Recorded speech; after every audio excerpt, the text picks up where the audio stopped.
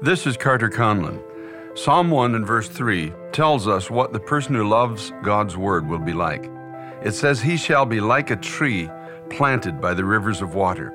In other words, if I love God's word, I will not be moved. If my thoughts are grounded in the ways of God, let hell and high water come against my life. Let it come against my home or my family. But my house and my heart will be built upon a rock.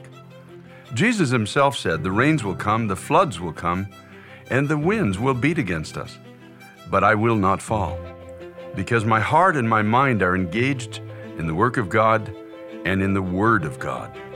Because of it, I'm standing on the rock of Christ Jesus, not standing on the rock of my own reasoning, nor on the rock of the reasonings of this age. I'm standing with God, and because of that, I find myself also standing for God." It's time to pray.